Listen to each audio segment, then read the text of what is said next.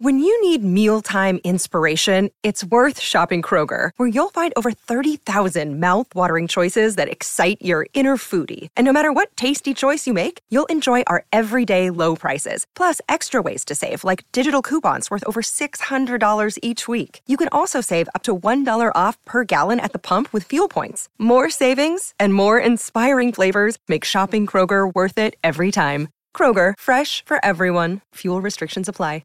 Another day is here, and you're ready for it. What to wear? Check. Breakfast, lunch, and dinner? Check. Planning for what's next and how to save for it? That's where Bank of America can help. For your financial to-dos, Bank of America has experts ready to help get you closer to your goals. Get started at one of our local financial centers or 24/7 in our mobile banking app.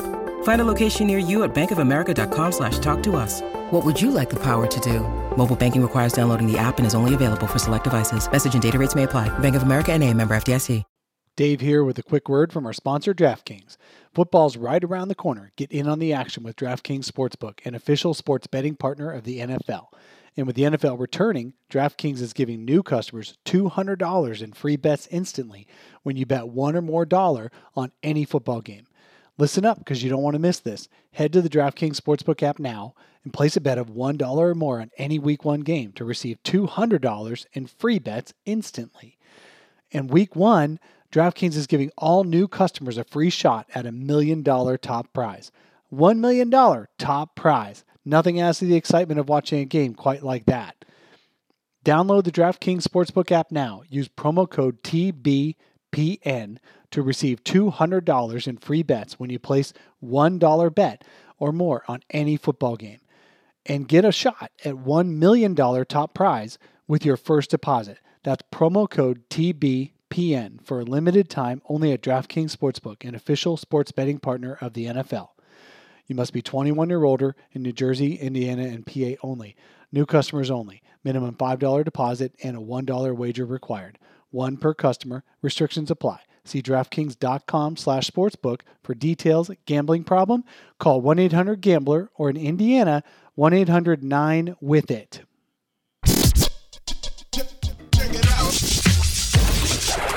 Hey, Al McCoy here, and you are listening to the Solar Panel, the Phoenix Suns Show.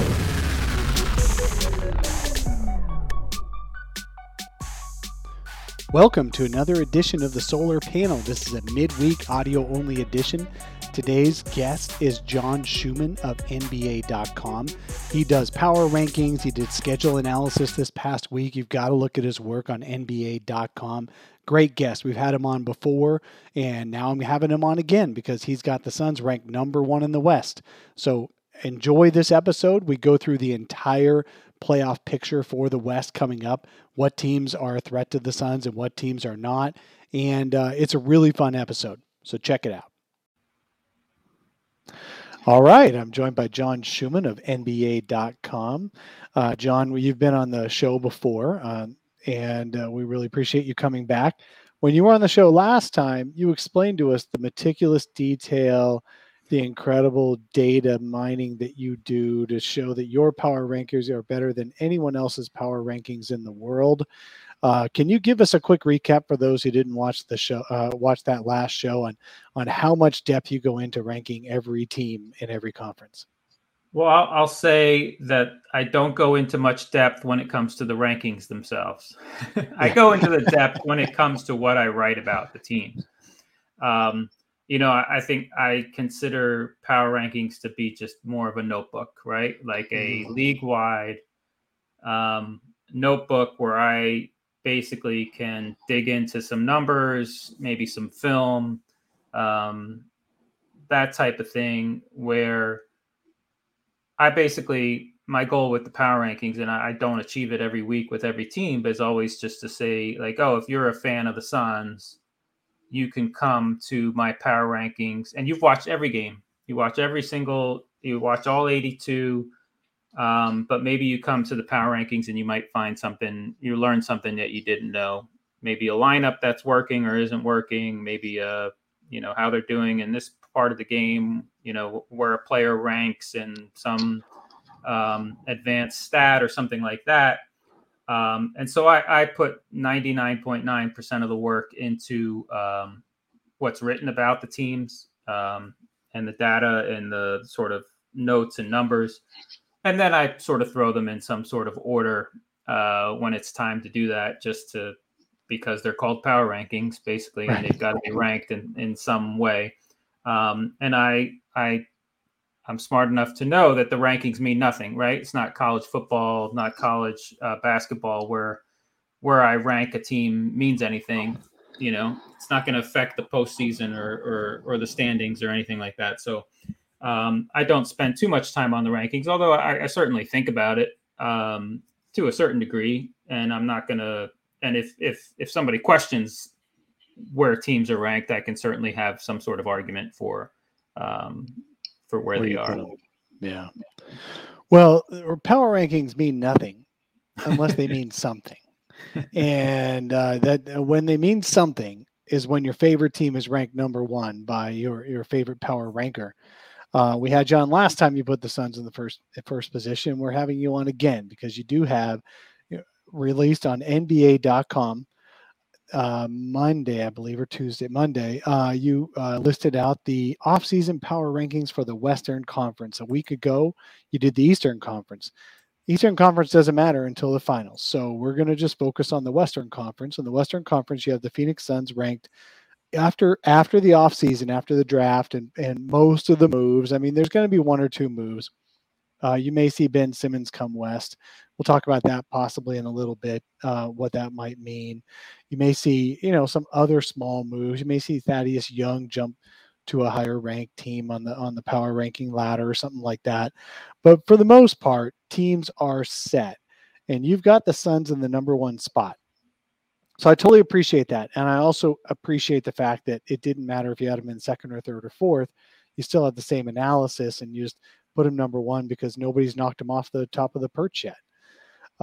Is that basically why you put them in the top spot, because no one's clearly knocked them off?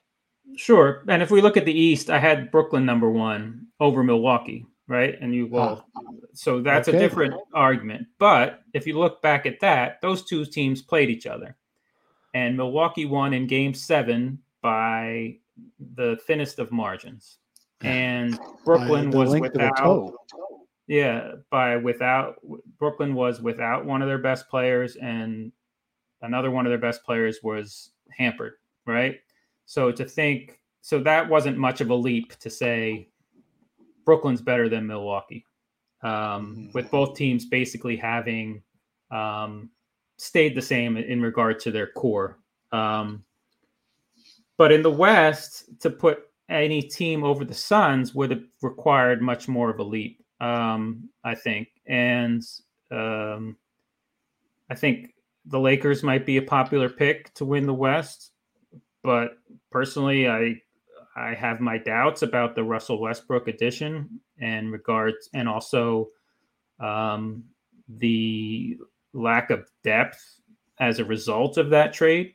The lack of sort of young depth, guys that can eat minutes, guys that can, especially up front, now they have the Lakers, they got Kendrick Nunn and Malik Monk. Okay. But those are backcourt guys. And I think they still need somebody to eat some minutes in the front court as well. So I just sort of, and when it comes to these, and you'll see it in different places in the East and the West, is sort of I sort of take a wait and see mode where it's like, okay, the Lakers made huge changes, and they obviously have LeBron James and Anthony Davis. That gets them to number two, but I'm in a wait and see. I don't know if they're the best team in the West just yet. I think the same, with in the East, let's go to Chicago, where it's like, okay, big changes, definitely added some talent. That moves them up to a certain degree, but I'm not ready to say, oh, they're better than, let's say Miami or Philadelphia or something like that, just because I'm taking more of a wait and see approach on what the Bulls' new team looks like, really. Right, exactly. With the Lakers, you do have them at number 2 in the West.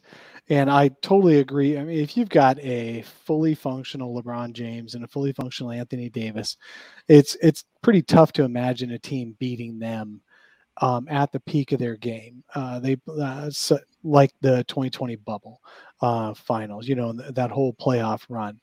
But I'm really skeptical of the Russell Westbrook fit on that team because he just doesn't stretch the floor. I mean, their potential or room or interest in Buddy Hield, I think, would have been a better fit for them than Russell Westbrook will be in. But what I see here is that the Lakers are, I'm guessing, if there's a plan here, the plan is that the Lakers are saying, yes, but when LeBron or Anthony Davis is out, which they both missed a third of the season last year, Russell Westbrook is a guy who in the regular season can carry you. And maybe even in the playoffs, say that first round of the playoffs. Could Russell Westbrook have actually helped the Lakers beat a healthy Westbrook help the Lakers beat the Suns in that first round, even with Anthony Davis hobbled in the last few games and LeBron James running at 70% or whatever he was? I'm not convinced of that because the Lakers had a great defense with or without those guys in the lineup. Those guys each missed almost half the season, and the Lakers still had the number one defense. And what was really really made that playoff round tenuous was the Lakers' ability to control Chris Paul and Devin Booker. And of course, it helped the Lakers that Chris Paul couldn't move his right arm. But the overall thing there was that the Lakers almost won with their defense. Could they have won with a more dynamic offense with Russell Westbrook? I don't know, but I kind of feel like that's what they're doing is they're saying he's injury insurance, but all three of them together seems like a tough fit. It's going to be interesting. I would say I'm less sure that the Lakers could have beat the Suns with Russell Westbrook than I am sure that they maybe could have won more regular season games if they had Westbrook. At least the Westbrook maybe that they don't have the seventh seed. Yeah, at least the Westbrook that was playing for the Wizards over the last 2 or 3 months last season, because his first few months were pretty bad, and then the Wizards just had one of the more remarkable turnarounds that we've seen in the last few years, and their ability, the push that they made to make the playoffs was pretty phenomenal. And I think he was a part of that. One thing in the power rankings, when I wrote about the Lakers, is I looked a little bit at Westbrook with the Rockets, because that was the one time where he sort of took a back seat. And if you look at sort of his time of possession with Houston, it went way down, and then it went back up again when he went from Houston to Washington. And his efficiency was relatively high. He's not an efficient scorer whatsoever. He's one of the worst jump shooters in the NBA, at least one of the worst high-volume jump shooters in the NBA. There are certain players that don't shoot, but he is willing to do it, even though he's poor at it. And so, the off-ball stuff will be interesting. I think, obviously, they're going to have to try to run as much as possible, right? And try to defend at a high level. I think they did. Personnel-wise, they took a step backward defensively. But you've got to give credit to Frank Vogel for the sort of defensive culture that he's instilled there the first 2 seasons. And like you said, it was able to withstand the absences of James and Davis for several weeks, and it ranked 4th, basically. I think over the time there was, a chunk of maybe, I don't know, 4 or 5 weeks where they were both out, right? And the Lakers ranked 4th defensively over that time. So that tells me that they had sort of a defensive culture there. Obviously, Caldwell Pope will be missed.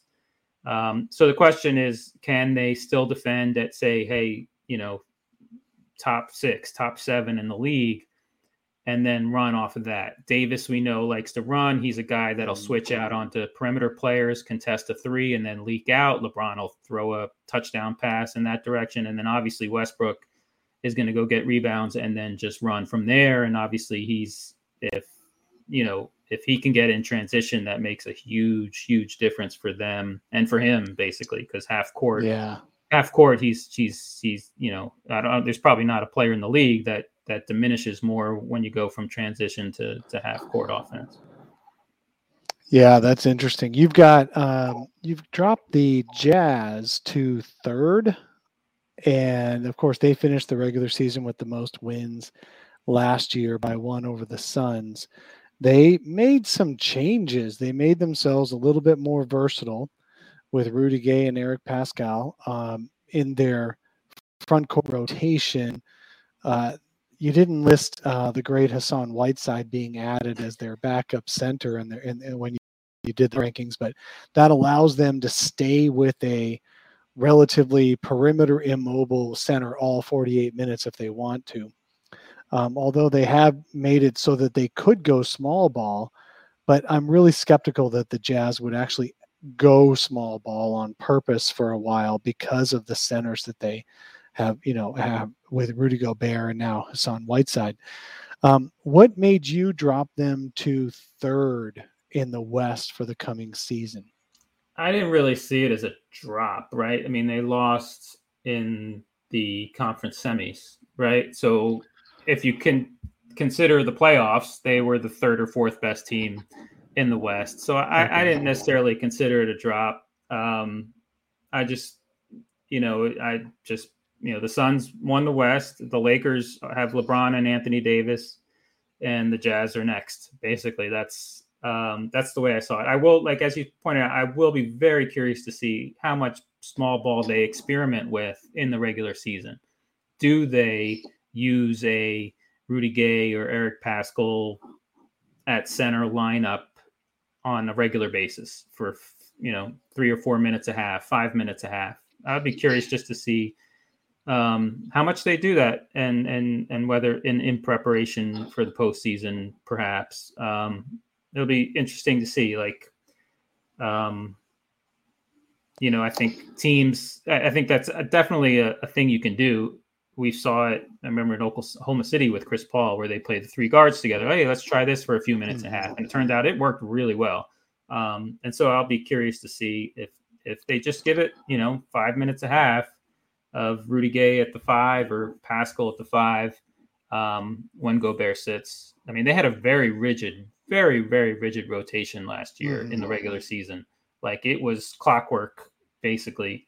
Gobert and Conley off, Favors and Clarkson on, and then the other three starters off, Conley and Gobert back on. It was very, very rigid. I'll be curious to see if it stays that rigid, two, if they play some small ball. And then you have the Dallas Mavericks at fourth. That's actually rising them up the charts from in any consideration, because they finished, I think it was sixth in record regular season. They lost in the first round. They swapped out basically Josh Richardson for Reggie Bullock. Are you counting on Kristaps being healthier and Jason Kidd being at least as good a coach as Rick Carlisle? Tell me what got you to put them in fourth. I think Dallas being fourth is more about the Clippers and the Nuggets missing guys for maybe all of the season. I think it's more about it's attrition. Kawhi Leonard and Jamal Murray, really. Okay. And I do think one thing to keep an eye on as far as Kawhi Leonard is Spencer Dinwiddie, which is weird to say, but those are two guys that suffered partial tears in their ACL. I'm not a medical expert whatsoever, but I know Dinwiddie was a partial tear. I know Leonard was a partial tear. Dinwiddie was at the very beginning of last season, I think the third game of the season. And he was cleared to play, I want to say 2 months ago, right? So, and is expected to be ready to go in camp. So for me, I see, when I hear full ACL tear, I say, well, that's at least a year, right? And maybe a year and a half before the guy is really back to himself. But I'll be curious to see, okay, is Dinwiddie really at 100% to start the season? And what does that mean for Kawhi Leonard maybe coming back in April or May or something like that? So that'll be interesting to see. And maybe if Leonard is 100% in April or May, the Clippers don't take that chance. We'll see. But that's just a thought of mine when it comes to Kawhi, is that it was a partial tear, and that's similar to Dinwiddie, and Dinwiddie seemed to have a shorter timeline than guys with full ACL tears. My caution on Kawhi is that he has spent the last few years being extremely conservative about his own injuries, to the point where it's created friction with his teams, right? Because everybody, we're all, I know I am still shocked at how everything fell apart in San Antonio in the first place, with Kawhi and his knee issues there. Then because no player in 20 years under Pop had turned on the organization like that, and he did, and then going to Toronto, and then now LA, and there was some whispers, I don't know how true they were, about his dissatisfaction with the Clippers even in the spring on his issues, and them wanting him to play when he didn't feel like he could play, and then it turns out it is a partial tear.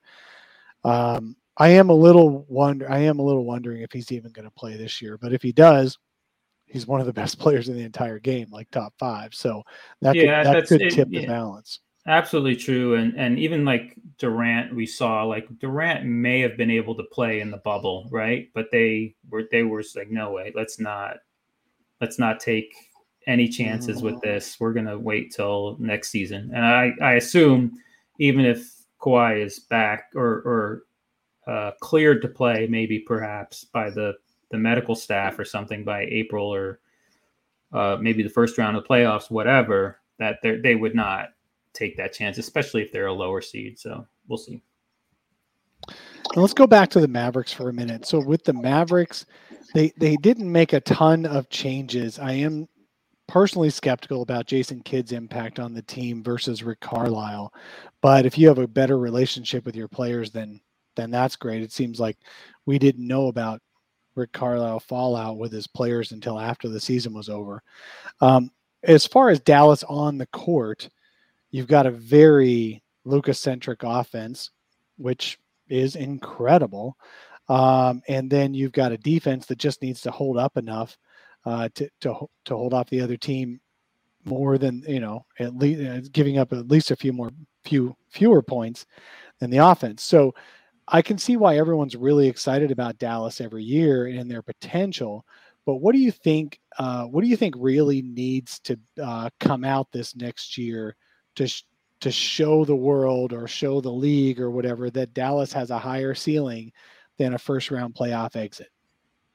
Well, I mean, there's two reasons for optimism. One is it shouldn't be too difficult to not be a bottom 10 defensive team, right? They ranked 21st defensively. That was a fall back from the year before. If you actually look at Kidd's first year in Milwaukee, that was one of the biggest defensive improvements like in NBA history. Yeah, but true. That was like he changed the scheme. He had them playing much more aggressively. It worked for a year, and then it sort of fell off after that. So we'll see. I'll be curious to see if he changes the scheme. I mean, he is coming from LA, where they had certainly a defensive culture. They had number 1 defense in the league. So maybe he picked up some things there. And then like Luka Doncic is 22 years old. Yeah. Like pretty incredible. He can get better. He can certainly get better because he's not the most effective shooter in the league by far. Like he's a below average 3-point shooter at this point. Now, obviously he takes difficult threes and that's part of it, but he could certainly get more efficient scoring wise. And so I think there's no reason why they don't take another step forward, even if it's a small one, just because, and they have other young guys, like Porzingis is still fairly young. Jalen Brunson is a guy who's young. I pointed to Porzingis' defense. I think that's where he really fell off. Like, offensively, it's going to be tough for him to really get totally comfortable given how ball dominant that Doncic is, but defensively he can be much better. He was a much better rim protector than in previous seasons than he was last year. And I think if he does that, then obviously that helps the defense and that helps them overall. They tried more than I thought they would to play Kristaps as a power forward last year with a true center next to him. Do you feel like their best chance to win, at least in the playoffs, if not most of the regular season, is having Kristaps at the 5, or do you think he's better as a weak side rim protector and a second big on the floor? That's a good question. I mean, it depends on how do you qualify. What do you call Maxi Kleba when he's playing alongside Porzingis? Like, because offensively they both can spread the floor, right? Kleba can also roll to the rim really well too. So like it what position they're playing offensively at least depends on the possession, I guess. That's true. I do think that they're missing. I guess Finney Smith is a 3-4, but beyond that, I think they could probably use another like 3-4 guy, versatile forward that can shoot obviously and defend and play both forward positions that would give them a little bit more versatility because they are kind of packed in the sort of 5. Like if Kleber's a 5, then Porzingis is sort of a 5. And then they have Powell and Cauley Stein and Boban, and so that's a lot of bigs that probably are all best playing the 5 against with a versatile 4. And Finney Smith is that guy, I guess, but they could probably use another one. Yeah, just for Dallas's sake, I worry. I mean, obviously, as a Suns fan, I'm okay with Porzingis being stuck on the perimeter as their 4 because they have half a dozen 5s. It look like they're intentionally making sure that, kind of like Anthony Davis in LA and New Orleans before that, intentionally making sure he's not the only big on the floor most of the time. But if I was a Dallas fan, I'd be a little disappointed that you're allowing him to settle for jumpers so much and get him away from the rim on offensive rebounds and weak side shot blocks and on defense and stuff like that. So, I mean, if I was a Dallas fan, I'd want Porzingis to be a much bigger role in that offense. But maybe this was all by design because he was not totally healthy last year. Maybe this year he'll be better. Yeah, the one thing I used to love is the Dirk get the switch and post up at the nail play that they would run, and he's perfect for that, right? Like if he just sets a screen, such a high release, and they get the switch, Dirk would just seal the guard, and we've seen Porzingis do this from time to time, but just not nearly at the volume that Dirk did. Basically, seal the guard at the middle of the foul line, catch it there, and back him down maybe a little bit, or just shoot right over him. I mean, Porzingis is better suited for that than anybody. He's 7'3" with a high release, like you said. So that's one way where he's not just catching and shooting from 25 feet out. But it's not. He'd have to really be a master of that shot to make it an effective play for multiple possessions a game, I guess. Yeah. All right. So the Clippers, like you said, you knock the Clippers down because of the likelihood of Kawhi missing most of the season. Do you feel like, let's talk about the Clippers for a second. Do you feel like usually when a team has an outlier season in some area, they come back to earth a little bit the next year. And last year, the Clippers were just so incredibly good on threes. I mean, just like their players just didn't have that reputation throughout their careers as being so good on threes. And yet as a team, maybe it was the scheme, maybe it was the confidence built within that scheme, whatever it was. I mean, you've got it listed here in the power rankings. I mean, they led the league in 3-point percentage, the 4th highest mark in NBA history, but they also led in catch and shoot percentage, corner, above the break, and pull up. I mean, just in the top 3 in pull-ups, and led the league in the other 3. That's just, I don't see how they can repeat that. I believe in Paul George. He's the only guy I think I said who's shot, what did I say? Better than average, I think, on 200 catch and shoot threes each of the last 5 seasons. And he's been a consistently terrific 3-point shooter. Yeah, true. Can Marcus Morris and Nicholas Batum replicate what they did last season? Maybe not. And maybe that's just because they don't have Kawhi Leonard also. like that. Having two stars on the ball makes it easier off the ball. So the question is, one, can George get the catch and shoot looks that he was getting last year with Kawhi Leonard out? And two, can those other guys shoot as well? That's tough. And I think like you have their secondary playmakers are now Eric Bledsoe, Reggie Jackson, Terrence Mann, Luke Kennard, maybe. Like they need all of those guys to have good seasons for it to come back and still be a top 5 offense. And maybe that can happen. I sort of have my doubts. Maybe they fall to 9th or 10th offensively. I don't know. Paul George is fantastic. Like he gets a lot of crap, but he is an absolutely terrific player on both ends of the floor. And is probably underappreciated. And I believe in him for sure. The other guys, a couple of them had, Terrence Mann had a breakout. Reggie Jackson had a breakout. Now let's see. Okay. Can they sustain it? And then the two vets, Morris and Batum having their best seasons shooting wise was, obviously reason to think that they'll take a step backward this year. Well, I'm from the playoffs, because that's the most time I spent watching the Clippers, especially in the series against the Suns and also the series prior to that when they were playing the Jazz. I'm a huge fan of Terrence Mann, and I've become a huge fan of Reggie Jackson just because of how he really just remade himself into a really, really good player that deserves a lot more than the $10.5 million or whatever he got this offseason, because that was the most he could get after having signed a minimum deal the year before, from the Clippers anyway. Big fans of those guys. Not such a big fan of Marcus Morris for Suns history buffs. So I'm okay with Marcus Morris regresses to the mean or below. That's fine. And Eric Bledsoe too. Maybe he's at how many different places he don't want to be here. Now he's in LA back where he started, and maybe he does want to be there, but he's also not a great shooter who's willing to shoot.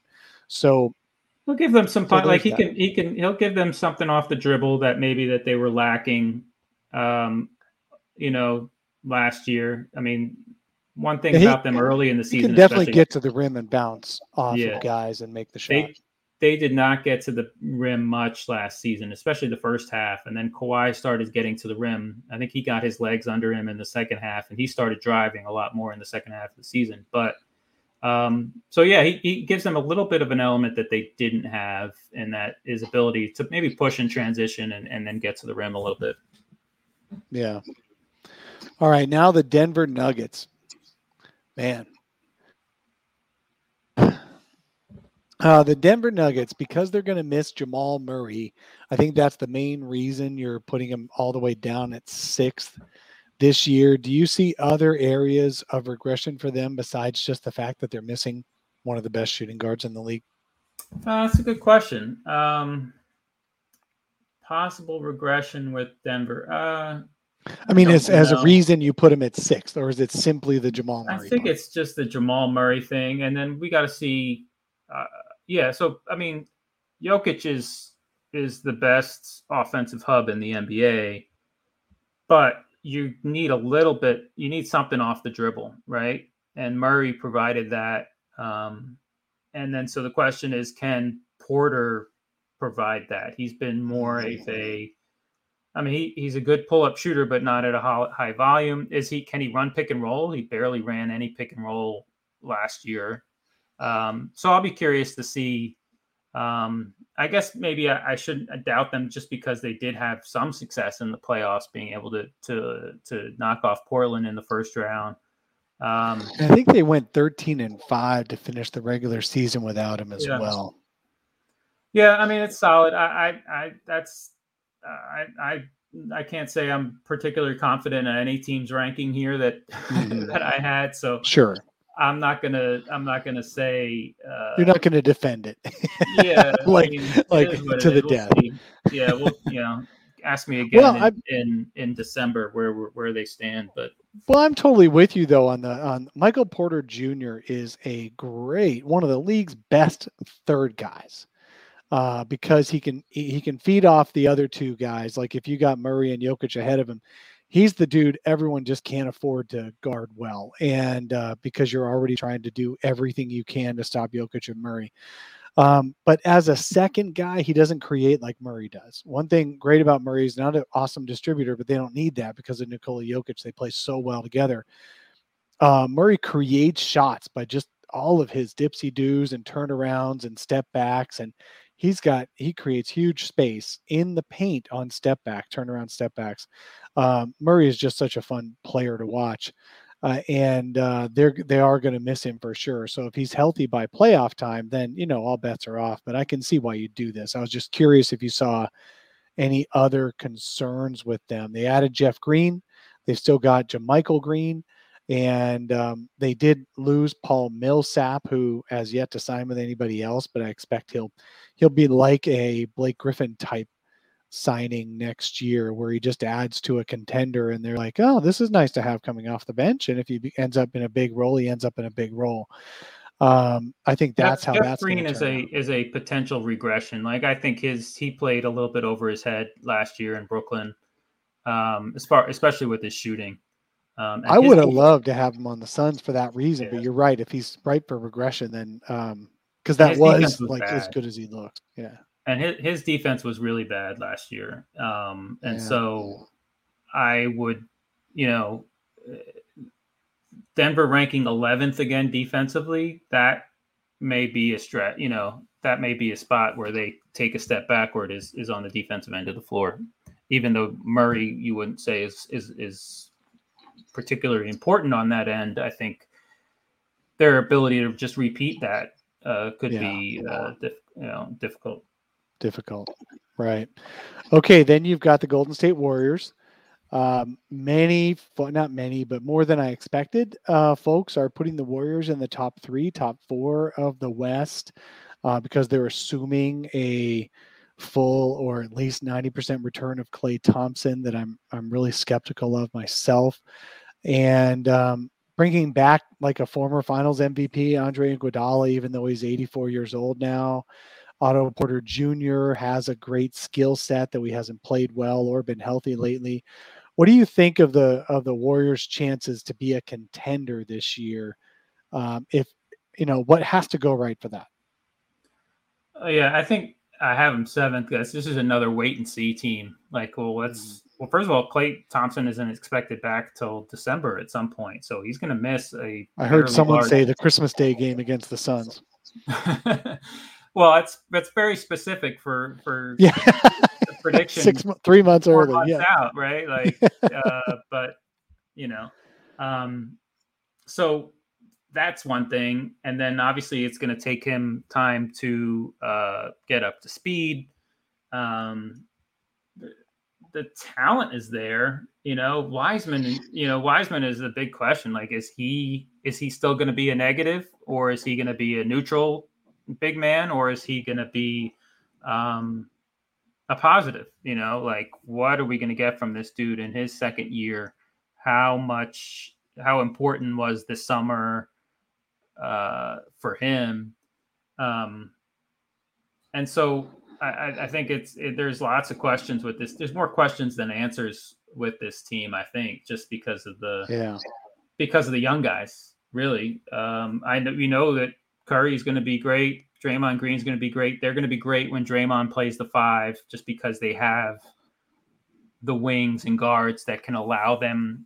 They can put some good lineups together with Green at the 5, right? And Iguodala is the one dude that can match Curry and Green as far as their intelligence on both ends of the floor. Like, the one thing, just watching them last year, was just so fun to watch Steph and Draymond work off each other and improvise offensively when Steph was being denied all over the court.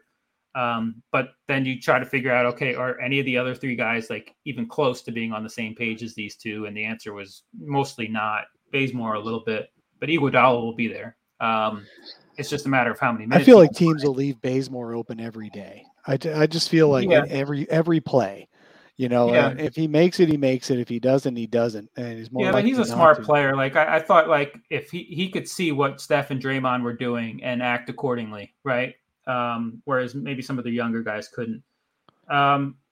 So they're going to be fine with, I think, in the minutes that Green plays the 5, but he can't play the 5. Like he's 6'6" and he's 32 years old or whatever. He can't play the 5 full time. So then what happens with those other minutes? And obviously what happens in the minutes where Steph and Draymond are not on the floor? Those are the big questions. And Thompson can help that if he's 100%. But when will that be, I guess, is the question. And then, sure, that's a team that should be much better in April than they are in, October and November. Right. Yeah, they're really curious. I've got concerns on their behalf of their age. I just don't think putting Clay and Dre and Steph on a court together is as effective as it was 2 or 3 years ago. This coming year, just because of both age and rehab. I mean, I just don't see. I can see Clay shooting lights out. That's great, but is he more than Seth Curry, this year? Because he's not going to move that well on defense. He's got a lot more length, so he might be more effective in that area. But I definitely think they're going to struggle a little bit more on defense than they hope to, but their offense may make up for it. So we'll see. Last, you've got the Portland Trailblazers. Oh, poor Dame. They did make the trade just this past week or so of getting Larry Nance Jr., who I think is a very, very good complementary player. I'm not the only one, but I really do think that extremely good. I think they're actually better off. Personally, I think they're actually better off without Carmelo Anthony because he had to take such a large role. He's better in a smaller role, which he might be more plus minus or whatever game impact better for the Lakers than he was for the Blazers because of that. Chauncey Billups as a rookie coach taking over for Terry Stotts. There's some newness there, but there's also he hasn't proven himself like Terry Stotts had. So do you see the Blazers as being a team who could finish 6th but also finish 12th, or do you think they're pretty solid there as a playoff team? Sure. And then let's just put the Lillard situation to the side.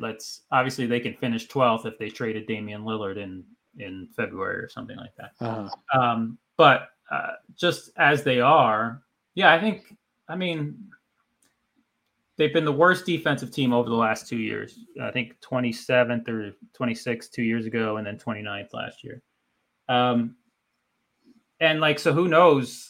Can Billups? And there's certainly a ceiling with them defensively because they're so small in the backcourt, and neither Lillard nor McCollum is good defender for their size as it is. But can they climb to 19th, 18th on that end of the floor? Sure, why not? And that makes a huge difference, right? Yeah.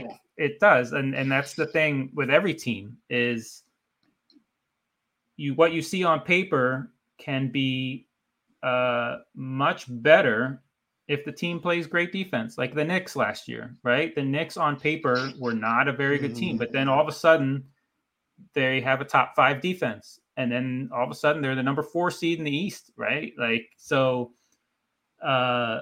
that was with the same basically the same personnel as they had the year before. They didn't make many changes personnel wise from the season before, but they hired Tom Thibodeau and he got them to play defense and they were terrific.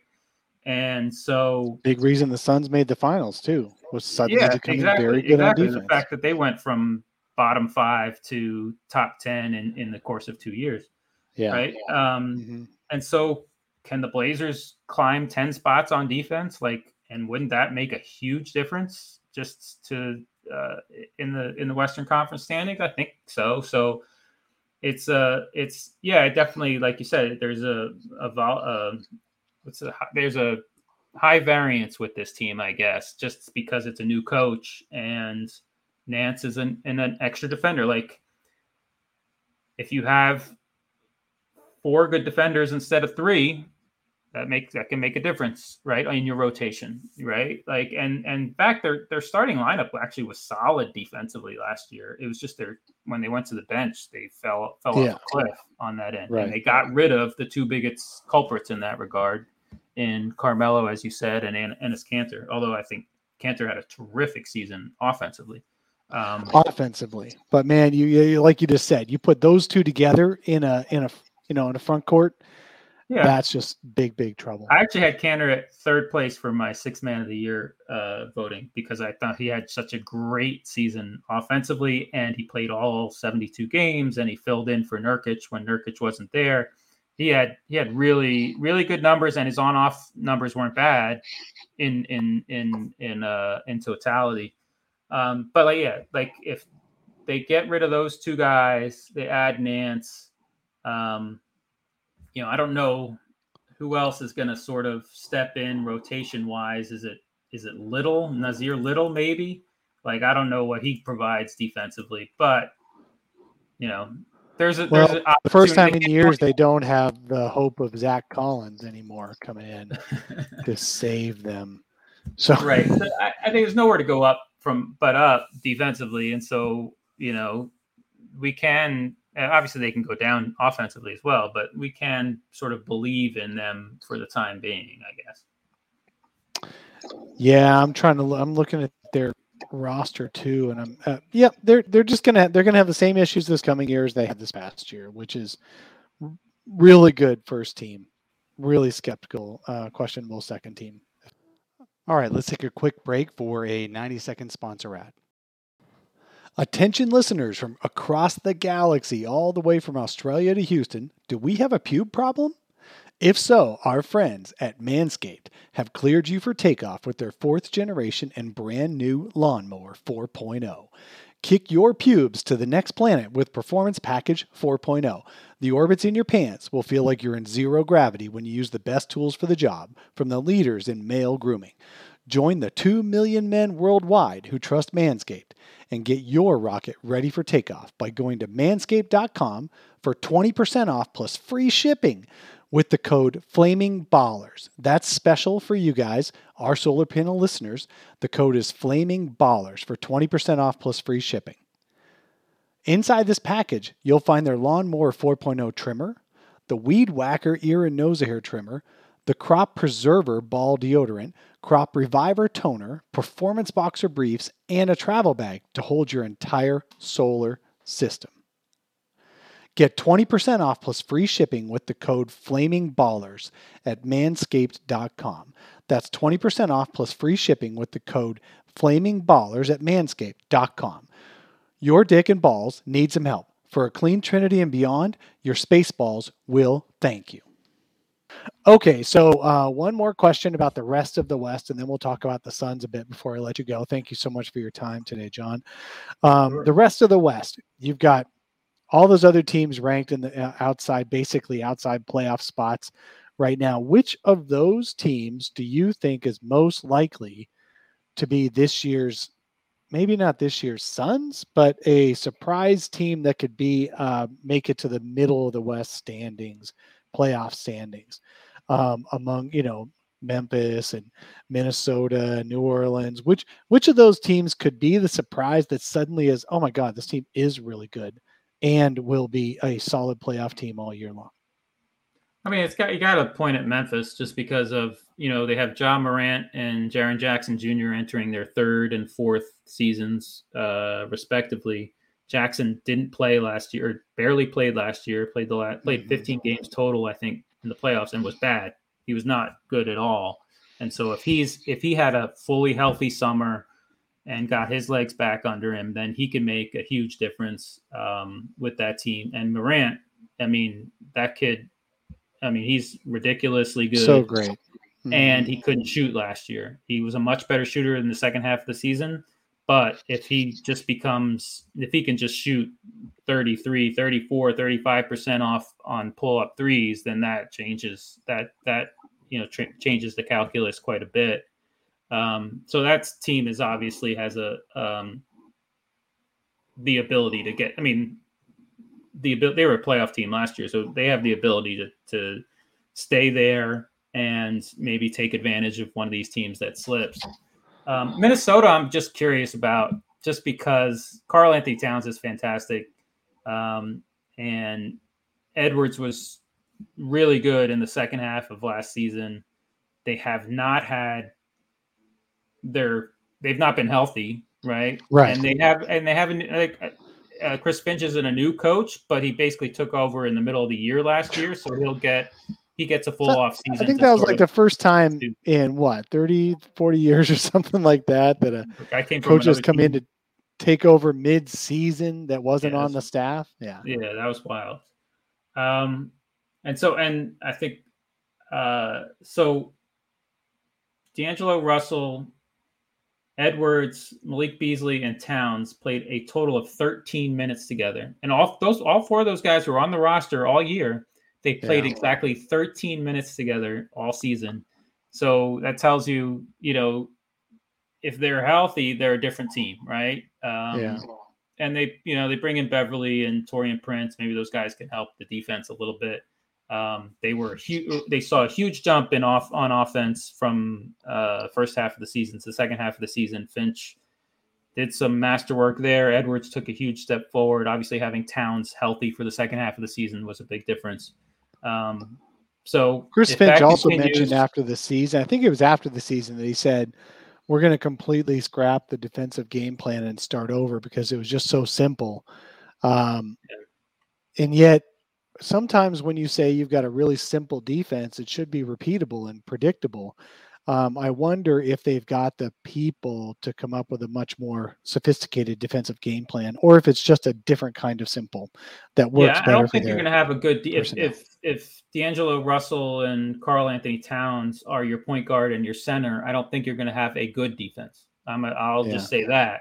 Though neither of those guys has proven, and I don't think with Towns it's an effort issue. I think he's just a little, I don't know, clumsy on that end of the floor or something. Like he just not doesn't have the footwork or something that for defense. I don't know what it is. And Russell's just been a bad defender for all or most of his career. So, but they can obviously be better than 28th defensively. Every team could not be in the bottom 5. Yeah.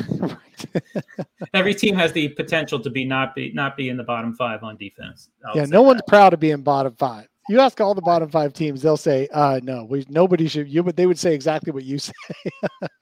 Yes. Yeah. If you're bottom 5, then that's not just a personnel issue. Let's just say that. Right. It's commitment issue. It's understanding issue of the schemes, because it's what it was for the Suns for years. We watched it every single game, was players not being on the same page. And part of that was because they were checked out, because there wasn't games of import being played. And some of it was just inconsistent coaching and lineups and rotations, and you're running through 20 players in a season and no one knows where to be at the right time. So Wolves fans would say, well, you know what? If Devin Booker and DeAndre Ayton can be your 2 most important players and anchor a number 6 defense, or at least contribute to a number 6 defense, why can't Karl Anthony Towns and D'Angelo Russell? And some of that could be commitment and focus and having the right coaching. And some of that may be that Booker and Ayton were better than we thought they were the first couple of years. I guess we'll find out. Hopefully, for the Wolves fans' sake, we'll find out sooner than later for them, before they've got to make some big blow-up changes. And who knows? They may end up being the ones who acquire Ben Simmons, and then all of this changes for them. I was seeing something like, how are they going to acquire Ben Simmons by not trading any of those guys, though? Like, I kept seeing... No, they'd have to trade those guys. So they would have to, basically, Philadelphia would have to go, sure, give us D'Angelo Russell or something like that. And my thing with the Russell trade or a Simmons trade, any kind of Simmons trade, is, well, Philadelphia wants to win right now. Yeah. And they need to get a point guard back, because they don't have a point guard otherwise. So, I mean, it's not like the Wolves are going, we got D'Angelo Russell waiting for you right here. Yeah. And so I guess that, but I can't imagine Daryl Morey is a big fan of D'Angelo Russell. He's very talented, and he's got a great shooting stroke. can really catch fire, but just does not get to the basket, does not get to the free throw line, and does not defend. And that just doesn't. That's tough. Yeah, I mean, he's a really good passer too. Like he can be a really good pick and roll passer when he's in that mode. When he's got the right balance between shooting and passing, and sometimes that comes and goes. So I'll be fascinated to see what happens with Simmons. That's an interesting sort of spot. Sacramento is another interesting one, but would Fox be in that trade? I don't. That's the one player that Philadelphia would need to get back because they. Oh yeah, Simmons for Buddy Hield. Doesn't move the needle. Yeah, it doesn't fit. Just right. Buddy Hield doesn't play off the dribble, so what are you doing there? So you're basically getting a higher volume JJ Redick there, which is not Ben Simmons trade candidate. So no, I get it. It would have to be one of those, and that's why Ben Simmons is still in Philadelphia. So we'll see what happens. It's easier said I'm than actually done, a fan of. I'm actually a fan of. I don't know if they would do it, but CJ McCollum. That's been the obvious one for a long time, I think, just because he's a player who can play point guard, I think, for sure. Not necessarily a great passer, pick and roll passer, perhaps, but can do a lot off the dribble and is a mid-range assassin and really increased his 3-point rate last year. So that seemed like the obvious trade from the start. Obviously, there would need to be something else in there, but sure. But his salary is close enough to where you just need a couple of more pieces in there, smaller pieces to make it work. It's just whether Philadelphia think he's a needle mover or not. Okay, well, thank you. Let's go to the Phoenix Suns. We got to talk about the Phoenix Suns. This is a Suns podcast, so I want to spend a couple of minutes on this. I hope you've got a few more minutes for me, but let's dig in to your Suns prediction. You've got them ranked number 1 in the West so far in this offseason, with no reason to drop them. They did win the West, and they proved to everybody. And you reminded in your first bullet point on the power rankings on NBA.com that the Suns weren't just a playoff wonder. They had the best record in the regular season of games played between the 15 teams that finished the season with winning records. So they beat the winning teams. They had the best record on the road. They had one of the best records at home. They had one of the best records against this and that. They were really good all year long. And they were one of only 2 teams with top 7 offense and defense. So that tells you that the Suns were solid all year long. They weren't just a playoff wonder who got lucky with some injuries.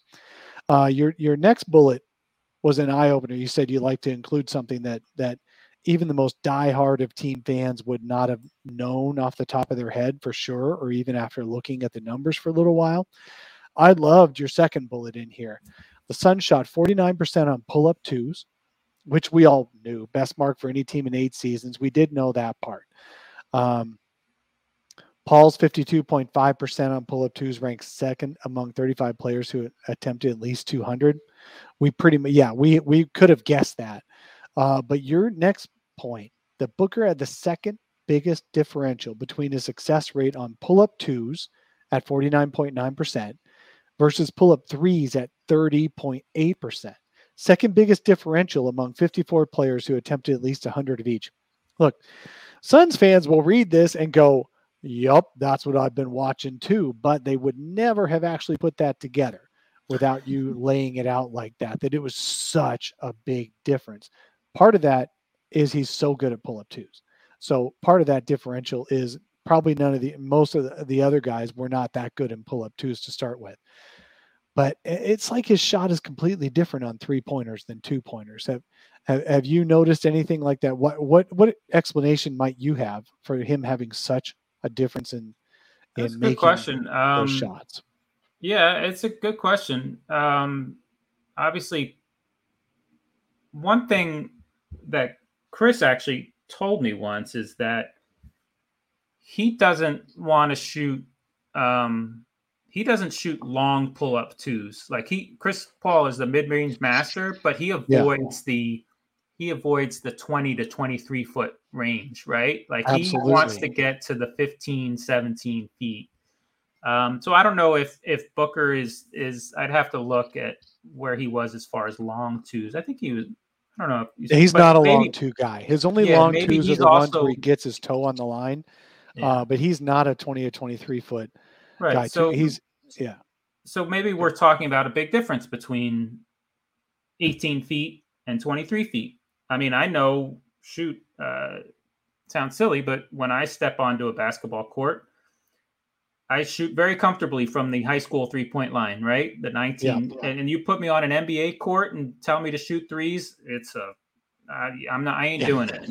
I've done it before too. It's amazing, isn't it? You go. There is a difference between shooting from 20 and shooting from 23. And so, but yeah, I'd have to look at his pull up threes in previous. He's been bad every year. Yeah. So, and maybe it is a different shot. I think he just sort of, I think he launches a little bit more, whereas his pull up 2 release might be higher, whereas pull up 3 might be coming from a lower spot, might be a totally different. It is coming from a lower spot. Totally. So if you watch his 2-pointers, he is a master at rising up and getting the highest release point possible. And it's almost like his release is at rim level. And so he's just going bloop, bloop, right in. His 3-pointer is much lower release point and much more, I don't want to say slower because he's so fast. He's quick. He's won 3-point contest. He won the 3-point contest one year at All-Star break, and he came in third once or twice more. He's got a great release. His problem is that it's a completely different body motion. He doesn't release from the same spot as he does on every other shot in the game. And so it's crazy how inconsistent he is. Suns fans have been talking about for years. If he would just focus on threes one off season, just focus on them. Because I think our guess is that he just assumes he can make them because he's won contests and he's such a good shooter. And when he's in warm-ups, he just makes them all. You watch him in warm-ups an hour before the game, he won't miss a 3 sometimes. Just won't miss. I think it's fine to have a different release point as long as you master both of them. I think Chris has done that in the past where he started taking step where he would, when he gets ISO'd against the big guy and takes a step back 3, that's a different release point than his normal jump shot, right? Like he's almost shooting from behind his right shoulder. If you watch him, and but he's good at it. It's not like it affects him much. Like he has 2 different release points on those 2 different shots, and he's good at both of them. So it's not like Booker has to, turn his 3-point shot into the way he shoots the 2s. It's just he's got to master whatever he's doing from 3-point range. He's got to, get better at it. Yeah, so we'll see. We'll see what Booker does. I personally feel like it's just a focus thing. Like you win in the playoffs by making your 2s in the paint because that's what teams want to give up. And he became excellent, really, really great at that. Now he just needs to add the 3 back. I think he just forgot about it last couple of years, assuming he could make them. The next thing you did is the Suns, and we know this like theoretically, but you again came up with the numbers to prove it. But in the regular season, the Suns outscored by 5.7 points per game, the league's worst discrepancy, combining points in the restricted area and on free throws. Yes. So the Suns went from 10th or 11th in the league 2 years ago when they were 34 and 39 in free throws per game, then down to last year. And the big difference is literally 4 to 5 free throws a game because teams are so tightly bunched. All these rankings, teams are so tightly bunched. It's a little surprising how close they are to each other. But they lost 4 or 5 free throws a game, and that was Kelly Oubre basically. They replaced Kelly Oubre with Jade Crowder, who never takes a 3. Mikal Bridges, never drives to draw a free throw. Mikal Bridges never drives to draw a free throw. And so you've got that. I think the Suns are still going to have that same problem this coming year. What I've told DeAndre Ayton in a joking way is he's got to figure out how to throw himself down and yell really loud when he gets touched, because the dude does play a fairly physical game unless he has the ball in his hands. And when he has the ball in his hands, he tries to either avoid contact or just absorb the contact. Great. But what other players have done is figured out how to scream when they get touched at all. And when he's so quiet, the refs have nothing to call. So is there a finals game where he went like 1 for 5 or something at the basket in like the first half? I forget which game it was, but I remember like, man, he is not finishing whatsoever. No, he got it in his head. So his finals, you missed. We talked about it before we went on the air, John. You had to check out for family reasons, just vacation reasons and stuff like that after game 2 of the finals. And so I wish I could have done that. The Suns just suddenly, the Bucks figured out how to just pound. And DeAndre Ayton was stuck being the only dude in the entire Suns team that was over 6'6" that could defend Giannis. And the Bucks went to ISOing Giannis on the wing almost every time he got the ball, and he figured out how not to run himself into offensive charges. And DeAndre Ayton, I don't think he's taken a charge his entire career. I could be wrong, but I guarantee it's in the single digits if he's taken any at all. And so the only way you can stop Giannis is to induce him into turning the ball over, either on a charge or making him take a bad shot. So it turned out no matter how hard Ayton tried, the problem was he had to stay on the court 45 minutes. So he couldn't commit fouls, and he doesn't know how to draw charges. And so it got in his head. And he went from 80% conversion rate, in the first few rounds to game 6 where he missed all that. He looked like a guy who had no idea what he was doing out there. And it just got in his head. And he wore down. He's going to have to get better. So your point is good. So like they have a primary ball handler, Chris Paul, who doesn't get to the rim, right? Gets to the line a little. He obviously is crafty and can get to the line a good amount. But they have a power forward, Crowder, who shoots like 70% of his shots from 3 and doesn't get to the rim, doesn't get to the line. Bridges, he'll get to the basket a little bit more, right? He could attack on the second side a little bit, and obviously runs. Probably one of the best players in the league at getting out and running. He is Kerry Kittles reincarnated in my mind, in that regard. Interesting. But yes, I think tweeted. I remember watching Bridges one game last season. It was like, man, he reminds me of Kerry Kittles, and the coincidence is they both went to Villanova. And then I watched some, if you look up Kerry Kittles highlights or something like that, you watch him running the floor and you're like, holy cow, that's Mikal Bridges. It's the exact same thing. But anyway, you're right. Like they have guys a guy who plays a big position who doesn't get to the line, and a primary ball handler who doesn't get to the basket. And that's an issue. Maybe they just need to try to run a little bit more than they have in the past. I know that's tough when Chris Paul doesn't wants like to run. Walk the ball up the floor, but maybe, he can pass ahead to Bridges a little bit more, or Booker can pass ahead, let Bridges run, let Booker run, let Ayton run. He can beat other bigs down the floor, and try to get a little bit more in transition in that regard. Absolutely. Yeah. So you wrote that it still feels like they're missing a piece on the front line, especially with Dario out most of the season, if not all the season. McGee will be able to help. I mean, he wouldn't have been able to help on the island against Giannis, but he could have been in the lineup defending Lopez, who basically became the dump off option or the other guy who could kill the Suns when Ayton was focused on Giannis. So I think McGee will help a little bit. I mean, let's not overstate McGee. He's going to be 15 minutes a game guy. But he definitely can help more than other guys on rim protection and things like that. But they are missing someone. I know you're not a rumors breaking guy or anything like that. But like I'm not. But if they could acquire a Thaddeus Young, if the Suns could do that, Do you what kind of difference do you feel like that could make for them, if any? That could be huge. I mean, he was terrific for Chicago last year. Went sort of under the radar. Like I remember halfway through the season, we were asked to do our picks for awards, and Thaddeus Young was my 6th Man of the Year award pick halfway through the season. I think he fell off a little bit in the second half, but he was one of these guys. He just filled the box score, Thagic Johnson, as they called him, because he was getting Thagic assists. Johnson, I like that. But you didn't hear that? You didn't even heard that? No, that's awesome.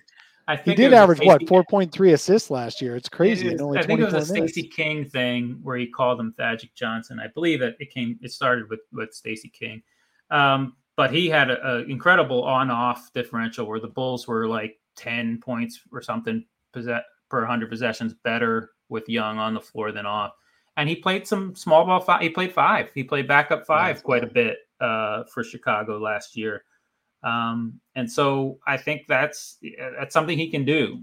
I think McGee can be important just because he's, the one thing that Saric and Kaminsky didn't do, they have no verticality offensively, right? Like, so if McGee is just catching a couple of lobs from Chris Paul per game, that's something that they didn't have from their backup centers last year. And so I think, and that's important to know because Chris Paul actually played a lot of time with the second unit last year to help them keep afloat while the rest of the starters sat. So Chris Paul might actually get 5-10 minutes a game with McGee this year. Yeah, sure. But yeah, I think Young could definitely help. I have no idea what's going on with that situation. Obviously San Antonio traded for him, or that was part of the DeRozan trade, I guess it was. And so maybe it was just a salary thing. And so San Antonio isn't interested. They obviously got rid of their other vets. They got rid of DeRozan, Patty Mills, Rudy Gay. Those were their 3 sort of standard bearers for the last 3 years. And so maybe I think he could help them. I have no idea what to expect of San Antonio this year. So I wouldn't say he's pointless there, but yeah, I'd be curious to see if he moves on. Yep, we're waiting with bated breath. I think the Suns, even without him, are still just as good as they were last year. With him, I do think they could be better. Depends on what they have to give up. If you've got to swap Jay Crowder for him, maybe it's less of a major positive because Jay was so good defensively and on just being unconscious on taking the threes when they were there, forcing the defense out to the perimeter, whereas Thad wouldn't be doing that. So, okay, well, thank you so much, John Schuhmann. Tell us where we can find you and what is coming out that you're putting out during this off season when everyone's so bored. Yeah, well, we have the 2 editions of Power Rankings that came out. You can find me at my Twitter account, John Schuhmann, JohnSchuhmann. But yeah, after that, now it's really starting to plug away at season preview stuff. So I necessarily won't have anything out there coming in the next couple weeks. It's plugging away at our season preview stuff, which should come out in early October. So NBA.com. Okay. Yeah. But there's some, some good stuff from previous. I did a schedule breakdown last week and also looked at some sort of in another article so there was 80 something players who shot better than average from 3-point range last year on at least 100 attempts. I sort of did a breakdown of where they were and where they are now after free agency. That is great. You know what? I need to go look at that schedule breakdown because I haven't had a whole lot of time to really dive into that. So everyone go ahead and look at that. Thank you so much, John, for getting on with me. I really appreciate that. And you can find me. My name is Dave King, or my Twitter handle at Dave King NBA. And you can find my writing at brightsideofthesun.com and, of course, on these solar panel podcasts. So thanks, everyone, and y'all have a great day.